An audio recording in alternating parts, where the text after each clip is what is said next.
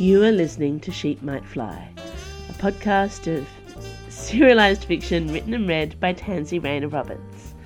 Our current serial is Musketeer Space. Chapter 46, Dovecote Red. Nothing about the flasks offered a clue. They held the stamp of the Cotillard vineyard in Anjou, and a postal seal to show they were authorised for interstellar export. There was no sign they'd been tampered with since leaving the vineyard. Athos took over Chantal's testing chamber, with a surprising demonstration of charm and tact, long enough to learn that the contents of the Anjou wine contained enough poison to wipe out a whole platoon of musketeers, let alone a single armed sergeant captain. Back in Dana's cabin, Athos sat on the bunk, poring over the hollow card that had accompanied the poisonous gift. I remember this picture. It's from a year ago. Chevreuse took it. In the Medibay after the three of us were involved in a training accident when I lost the Merci Beaucoup. She posted it on FleetNet with the caption, "Inseparable in idiocy." Treville had a copy on her dartboard for at least a month. Anyone could have got hold of this. How many ships have you lost, Athos? I'm hoping my luck changes with the pistachio. No ship that ugly is ever going to be blasted out of the sky. He blinked and looked up at Dana. He is all right, isn't he? Dana was touched. Athos pretended he wasn't soft about his spaceships, but she knew true love when she saw it. The pistachio is fine, nothing we can't patch up. Grimaud is also fine, by the way, though I doubt she'll be speaking to you by the time you ship out again. That's just how I like it, said Athos, his attention drawn back to the hollow card. You couldn't tell this was old? It's from before I grew out my beard. Since you started shaving it close again, it looks exactly the same. Dana fiddled with one of the flasks, and Athos moved quickly, his hand covering her own. Keep your fingers to yourself. We don't know what other surprises your murderous friend has in store for you. Dana's hand stuttered on the flask. Point made. I'll take them with me when I ship out, he said. This is a matter for Amiral Treville. There's more, said Dana, and quickly told him about Conrad and the transmission Aramis had shared with her via Chevreuse. Athos went very still when she confessed that it was Prince Alec who had staged Conrad's rescue. This is bad, he said, in a low voice once she was finished. He tapped his comm-stud. Grimaud, when will he be ready to return to base? I hate you. I hate your face. I hate your ship, his NG said calmly. 6 hours if it's an emergency, but only if you can prove you've had actual sleep. And I take the helm. See you in 6 hours. Athos cut her off without further conversation. See, Grimaud's fine. Don't tell her you're bringing poison on board. It would be far too much of a temptation, said Dana. Are you really going to take this to Treville? Oh, yes. All this... Athos waved a hand at the flasks, with a troubled look upon his face. This is personal, not political. Cardinal Richelieu has lived too long and survived too much political bullshit to indulge in personal revenge, and if she ordered your assassination, it wouldn't be so amateurish. Who else wants you dead? Should we consider that pilot with the scar and the fierce hair? You don't get to mock anyone's hair, given yours when we met, said Dana, reaching over to rub her palm over the blonde stubble of his scalp. And no, I don't think... Ro and I have an understanding. If she wanted to kill me, I honestly think she'd prefer to be there for it. How romantic. Well then, I can think of one suspect. So can I. They didn't say it, any of the names by which they knew my lord. They could not speak of the alien spy without feeling him there in the room with them. "I can believe it," Dana said finally. "He was furious before Conrad escaped. After everything in Paris, I can well believe he's taking it personally about me." Athos nodded and sat in silence for a moment. "I have to have a very detailed and very uncomfortable conversation with Admiral Treville. It's long past time that we put this sun-kissed creature in the ground." Dana felt a painful tug at her stomach. "Do you have to go right away?" Athos smiled and tapped her lightly on the nose. "The war won't last forever, D'Artagnan. We'll all be back, drinking and brawling in Paris before you know it." Dana said nothing. It felt a terribly long way away. 6 hours, Athos reminded her. "I can crash here, yes? Let's see if this sleep thing is as worthwhile as everyone claims."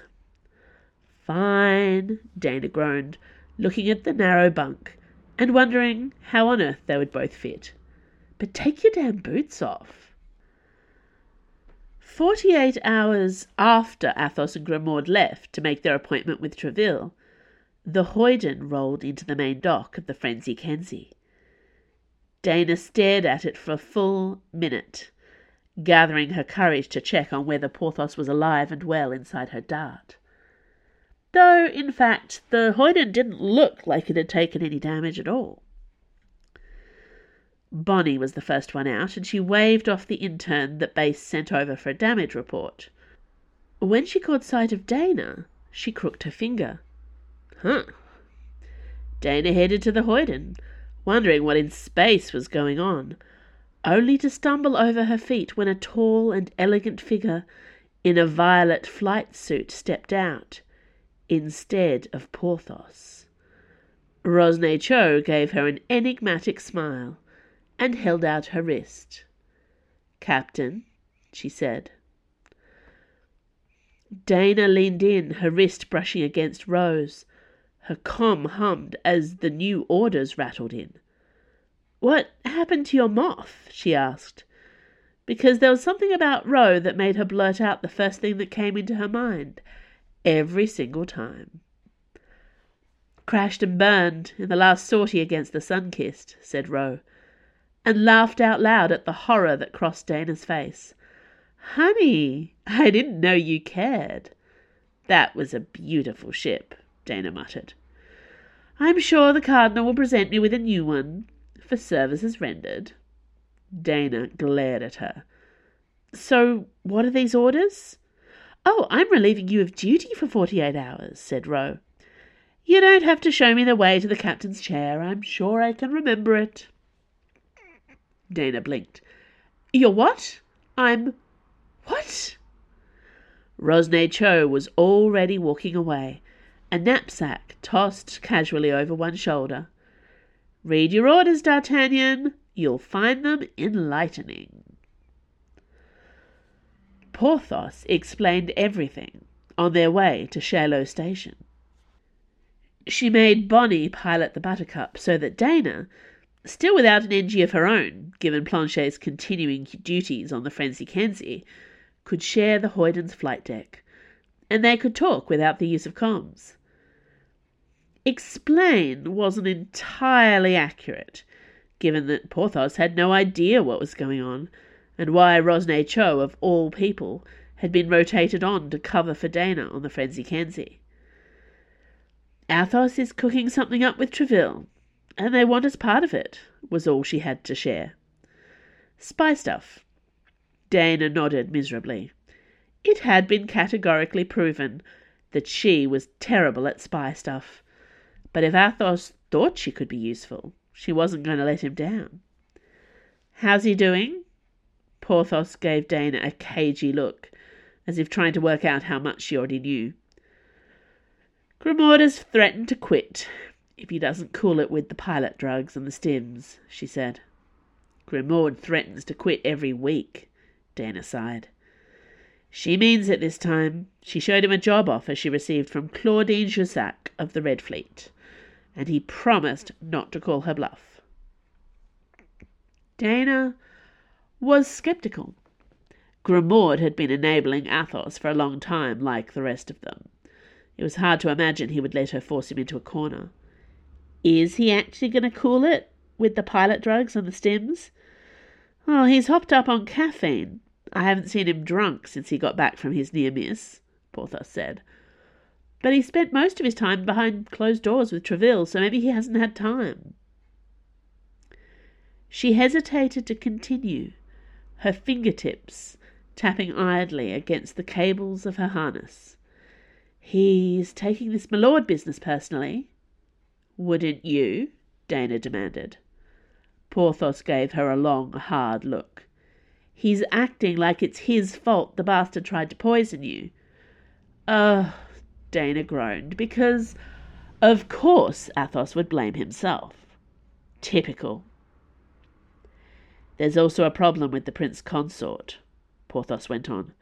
Prince Alec is supposed to be back safely on Luna Palais, leading the home guard or tattooing the nursery walls or whatever else an expectant father does, while his pregnant wife is out winning a war against aliens. Instead, he's been bombing around the solar system, punching spies in the head and rescuing his tailor from sinister asteroid prisons. Does Athos blame himself for that too? Dana asked. Nope, said Porthos, hiding a grin. I'm pretty sure Tréville is going to blame you.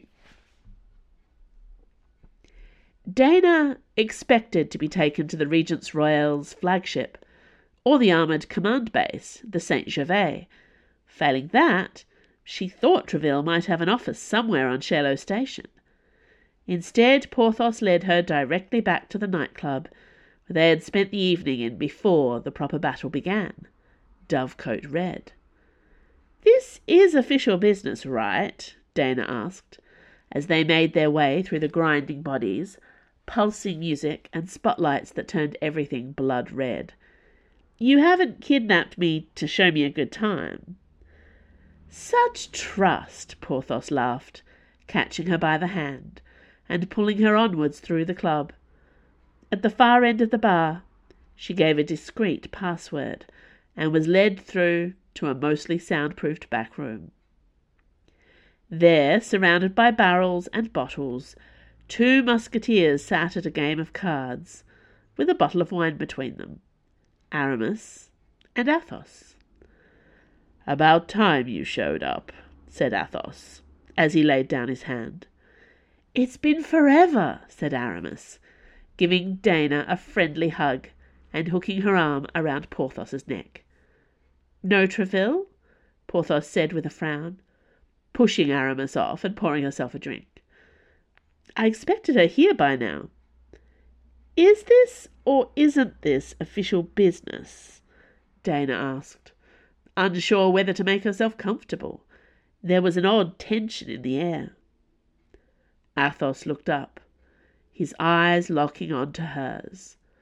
Not all councils of war can be held in the open, he said. There was a knock at the door. Dana's friends froze, their hands going to their belts. Athos's fingers hovered at his pilot's slice, while Aramis and Porthos reached for stunners. So we're not supposed to be here, Dana hissed. She'd been right to be suspicious. That isn't Tréville's knock, Aramis said in a whisper. The door spun open. The bright red-gold lights of the club poured across the threshold, along with the thumping beat of the music. 6 red hammers filed into the room, lining up against one wall. A woman in full battle dress and steel-grey hair stepped in after them. The door whirled shut behind her, keeping out the music and the blazing lights, though the thudding backbeat continued to vibrate through the floor. Musketeers, said Cardinal Richelieu. How fascinating. There was a strangled pause. Athos moved first, one hand curling around the neck of the nearest wine bottle. Your Eminence, may I offer you a drink? Dana thought for a horrified moment that she might burst into laughter, but she managed to swallow it down. Too kind, said the Cardinal. I am here for a meeting, but I seem to have been shown to the wrong room. A glass of wine would be most hospitable. She came forward to take the empty seat at the table, the one that Dana had not taken for herself. Aramis scrabbled the cards and coins out of the Cardinal's way. Athos poured a glass of wine and handed it to their visitor with the aristocratic manners that he dusted off for special occasions. The Cardinal sipped. "It's the Comte de la Fère, is it not?" she said, eyes on Athos and his bright blue jacket. "I prefer Athos," he said. "That other fellow died a long time ago." "Of course. Athos. A simple name for a simple man." "I like to think so, Your Eminence." Her eyes flicked around the room. "And young D'Artagnan, I see you there. Are you enjoying your work on the supply line?" "Keeps me busy, Your Eminence," Dana said, keeping her tone even and polite. "I suppose you all know each other," said the Cardinal, waving a hand at her stony-faced red hammers. Two of them wore the uniforms of sabre pilots, while the others were grunts. "Paris may be the greatest city in the solar system, but those of us in the same line of work do tend to find each other," said Athos, with a charming smile that Dana had never seen him use before. "Your man Boisnet there had a friendly altercation with Aramis only a fortnight ago, not with blades, of course, because duelling is illegal.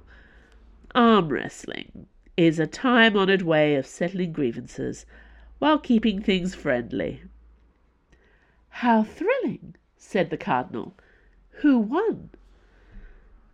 "It was a draw, Your Eminence," said Aramis, with a smile that matched the one Athos still wore.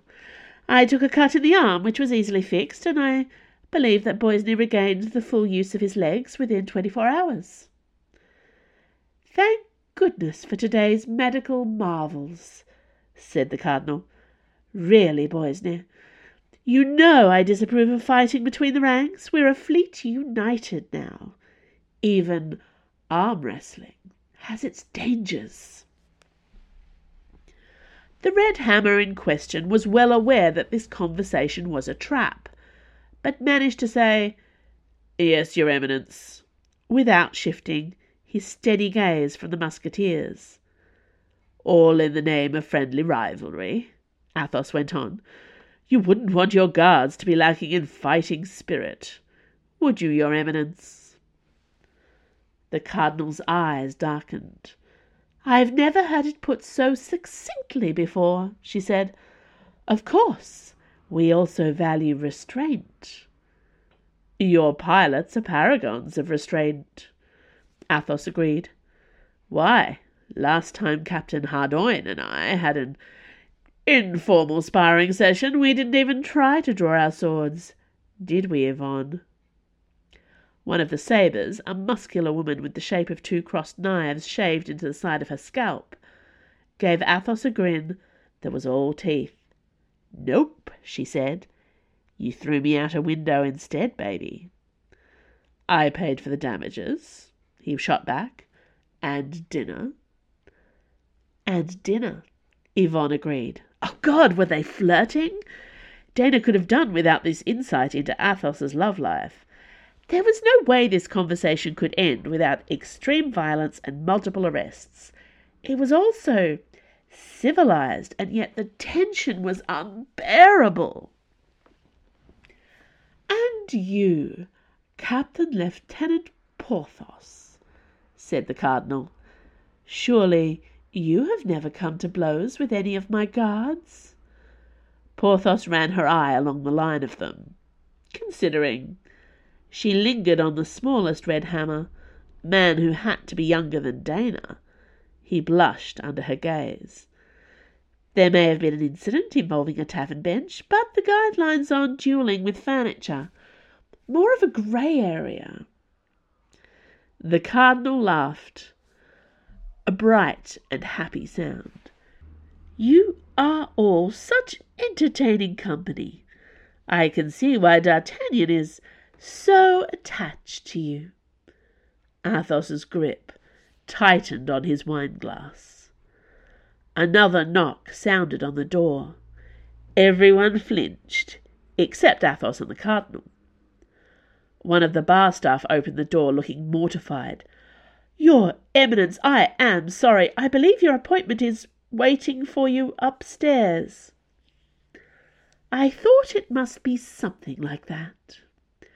The Cardinal drained the last of her wine-glass and set it on the table. "I apologize for intruding on your evening, my dears." "It was a pleasure and an honour," said Athos, rising with her. The Cardinal held her hand out to him. He bent over her ring, kissing it. "Good evening, all," said the most powerful religious leader in the solar system, and made her graceful exit. The hammers and sabres filed out behind her. The door closed. Dana let out a shaking breath. Aramis and Porthos did the same. "What was that?" Aramis said incredulously, then swung around to point an accusing finger at Athos. "Who are you? With the manners and the charm and the smiling," said Porthos with a shudder. Dana said nothing. Like the others, she was staring at Athos. She had seen that manic gleam in him before, usually when he was about to throw the first chair or stab the first attacker in a bar brawl. He glowed all over. "Ladies," said Athos, purring the words, "this war just got interesting." Thank you for listening to Sheep Might Fly. This podcast was recorded on Palawa land. I acknowledge and pay respect to the Tasmanian Aboriginal people as the traditional owners and continuing custodians of Lutruwita, Tasmania. Sheep Might Fly is produced and edited by Andrew Finch. You can sign up to my author newsletter for updates. Follow me on Twitter at TansyRR.